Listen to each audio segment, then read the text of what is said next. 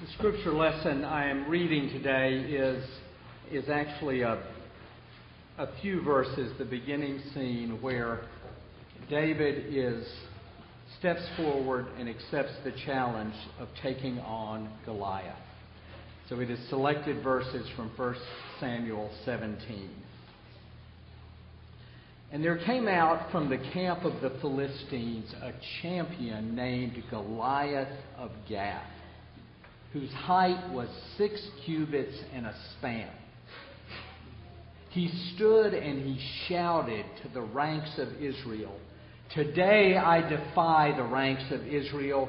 Give me a man that we might fight together."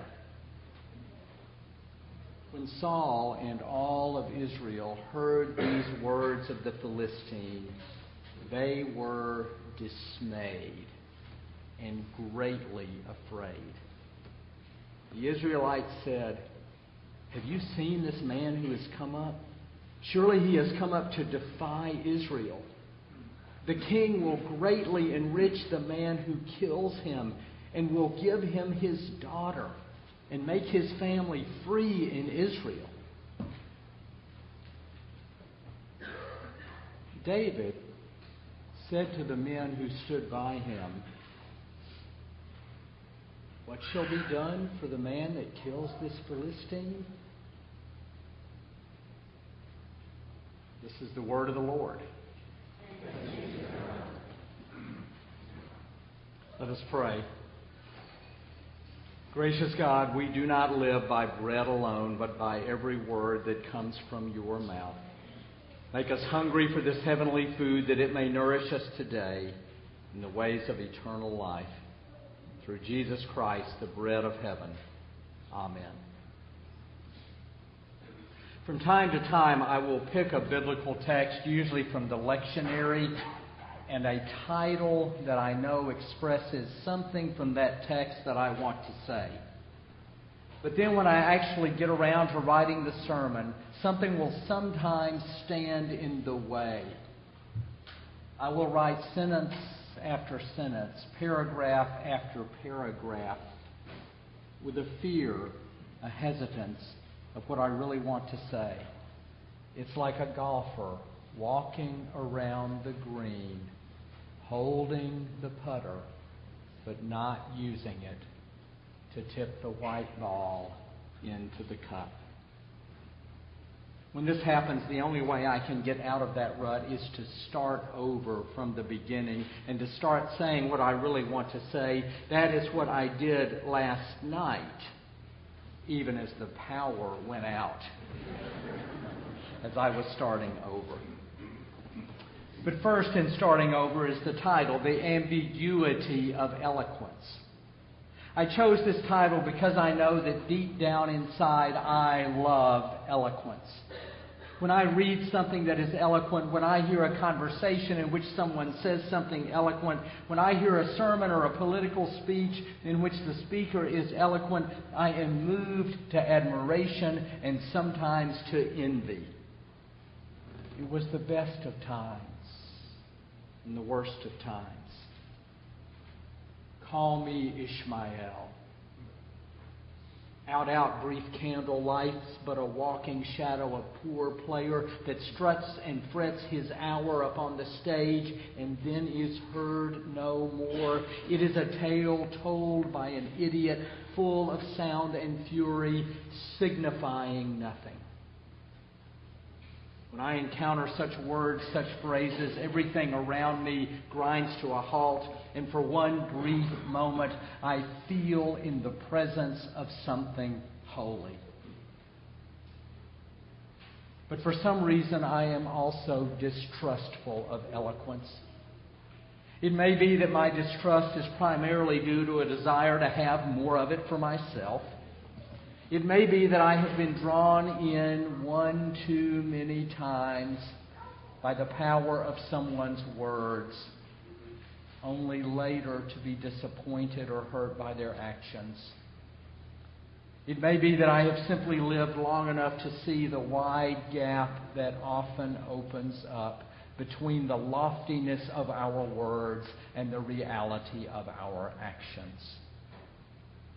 I'm not sure why I am as suspicious of eloquence as I am, but it has given rise to this title, The Ambiguity of Eloquence.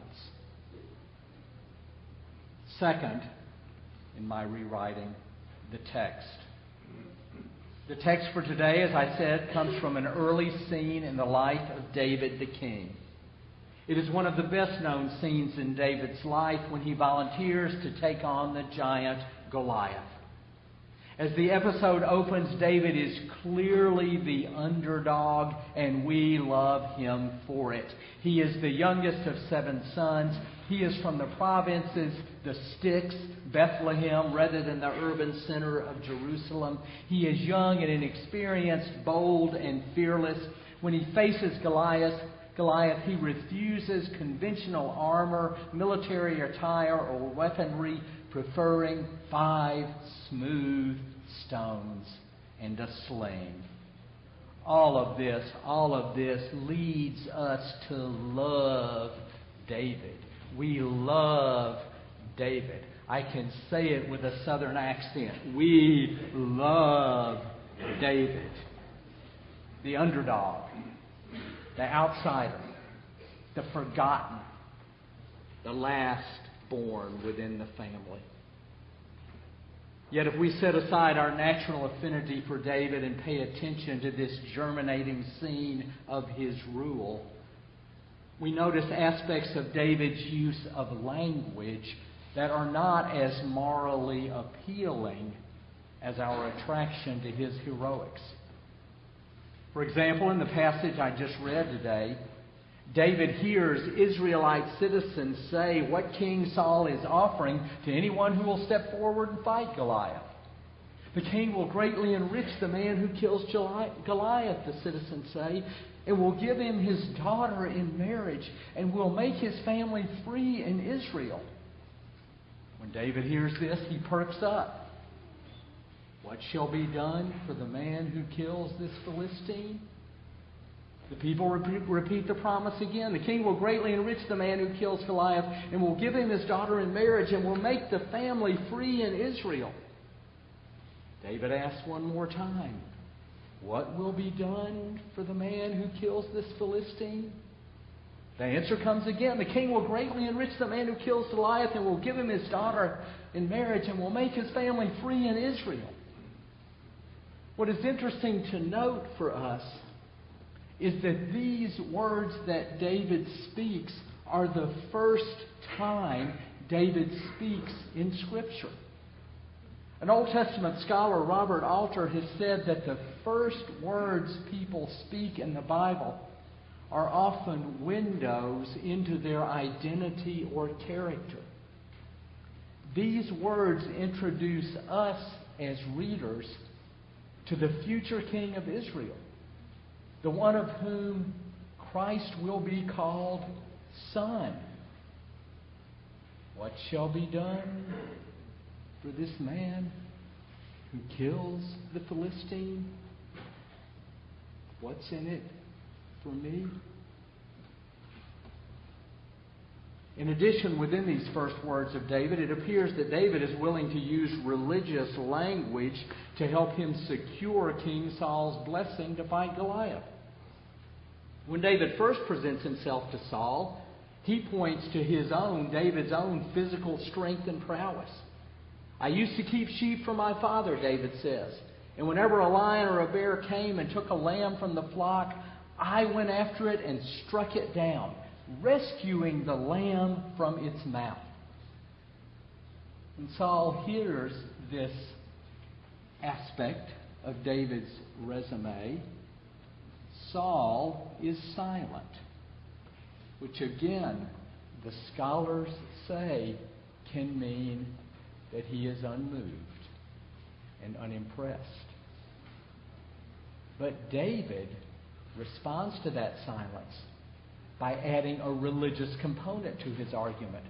The Lord who saved me from the paw of the lion and from the paw of the bear will save me from the hand of the Philistine. It is at this point, when Saul hears the religious language, that he gives David permission to fight Goliath. It is possible that David invokes religious language in response to Saul's silence as a deliberate rhetorical strategy. As king, Saul is widely known to be one of the most religious and devout people in all of Israel. He is meticulous about sacrifice, and he has received prophetic ecstasy himself. The timing of Saul's invocation and the permission make it entirely possible that David has secured Saul's blessing by playing the religious card and playing it well. So now that I've shared with you that I am suspicious of eloquence and that I have found some reason for such suspicion, even in this soon-to-be King David, what's my message to you? It's not very positive. Or rather, what might the message of our faith be, of the Bible be, for us? I think the redeeming message is found in the unfolding of David's life and leadership, which goes forward through the books of Samuel and the first part of Kings.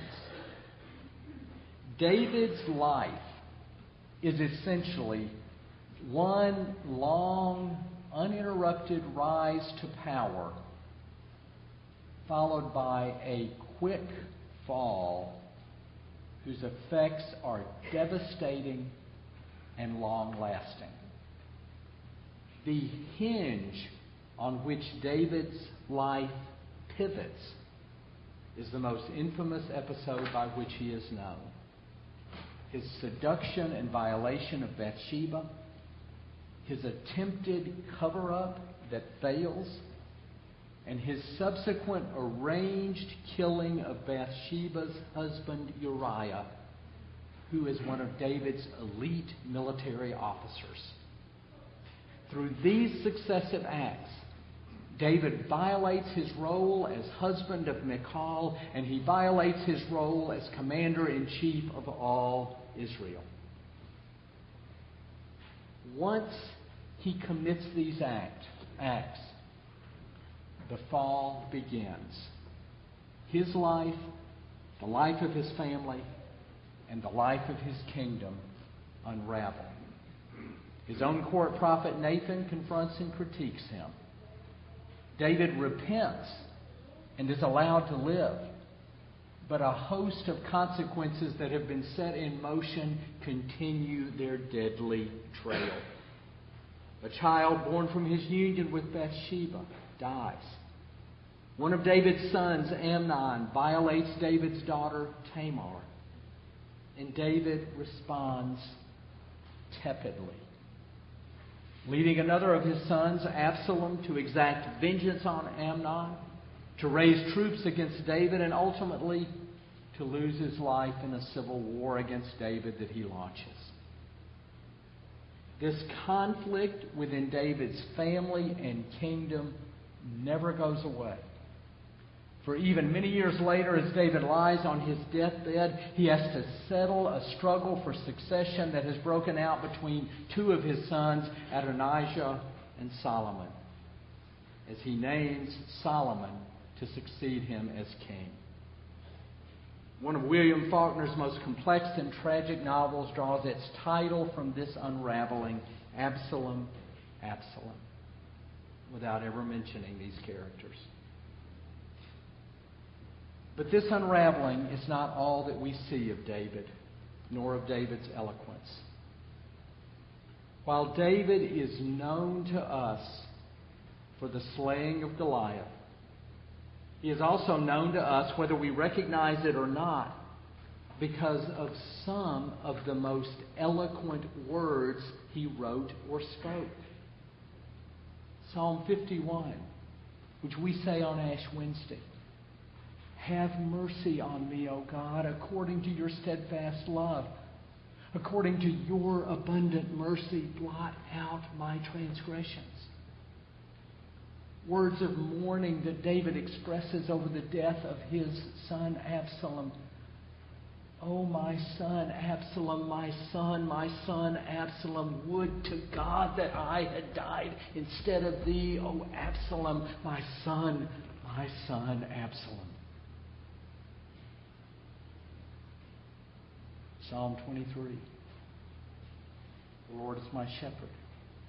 I shall not want.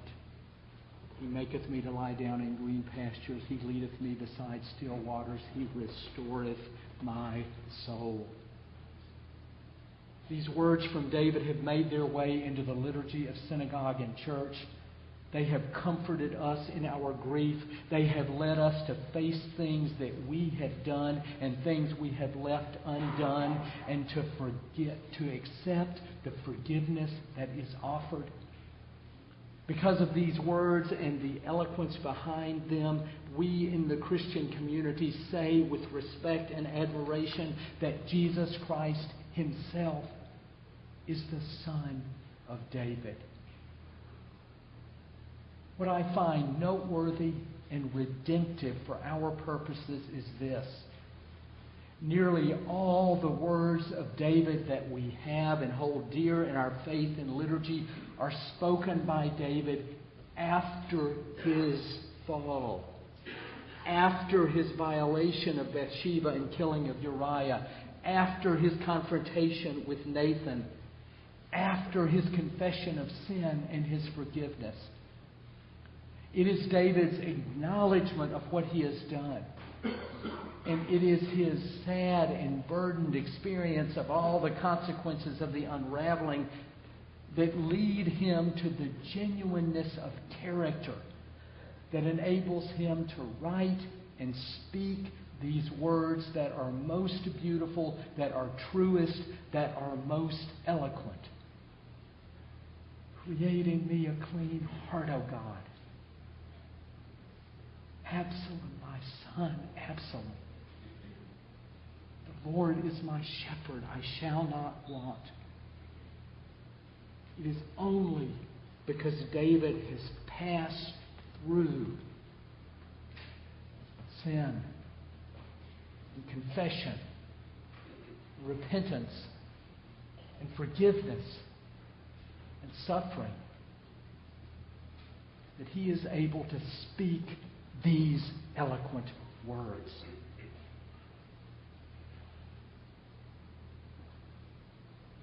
A year or so ago, a member of the church called my attention to something that I had read in college, but to which I had not returned since. It is Ralph Waldo Emerson's Divinity School address, delivered before the senior class at Harvard Divinity School on July 15, 1838. To these soon-to-be clergy, Emerson writes, I once heard a preacher who sorely tempted me to say, I will not go to church anymore. I think that's why the member sent me this article. But Emerson continues, a snowstorm was falling all around us. The snowstorm was real, but the preacher was merely spectral. And the eye felt the sad contrast in looking at him in the pulpit, and then looking out the window, which we don't have, behind him, into the beautiful meteor of the snow. The preacher had lived in vain, Emerson said. He had no word intimating that he had ever laughed or wept, was married or in love, had been commended or cheated or chagrined. If he had ever lived and acted, we were none the wiser for it. There was not a surmise, a hint, in all of the discourse of his sermon that he had ever lived at all. Not a line did he draw out from real history. Emerson then charges this class of preachers who are about to be unleashed on the world. The true preacher can be known by this, that he deals out to the people his life passed through the fire of thought. What Emerson says of the preacher applies to all of us who would seek to speak, all who would seek to speak before us. The writers we read, the commentators to whom we listen, the teachers who instruct us, the politicians who seek to lead us, the moralists to whom we turn for collective wisdom, the counselors and therapists to whom we share our inmost grief and struggles. The true speaker can be known by this, that she deals out to people her life passed through the fire of thought. I hope that what you experience from this pulpit, from me, from Casey, from Patrick, from anyone else who speaks from it, represents such life. I hope that those who seek to lead us in our nation, with their words and their opinions, their eloquence, will speak as well from such life and from such fire. I hope that those who serve in our highest office and those who have begun to seek it for the coming years will lead from a life that has passed through the fire of thought. David passed through that fire, and he became genuinely and beautifully eloquent because of it.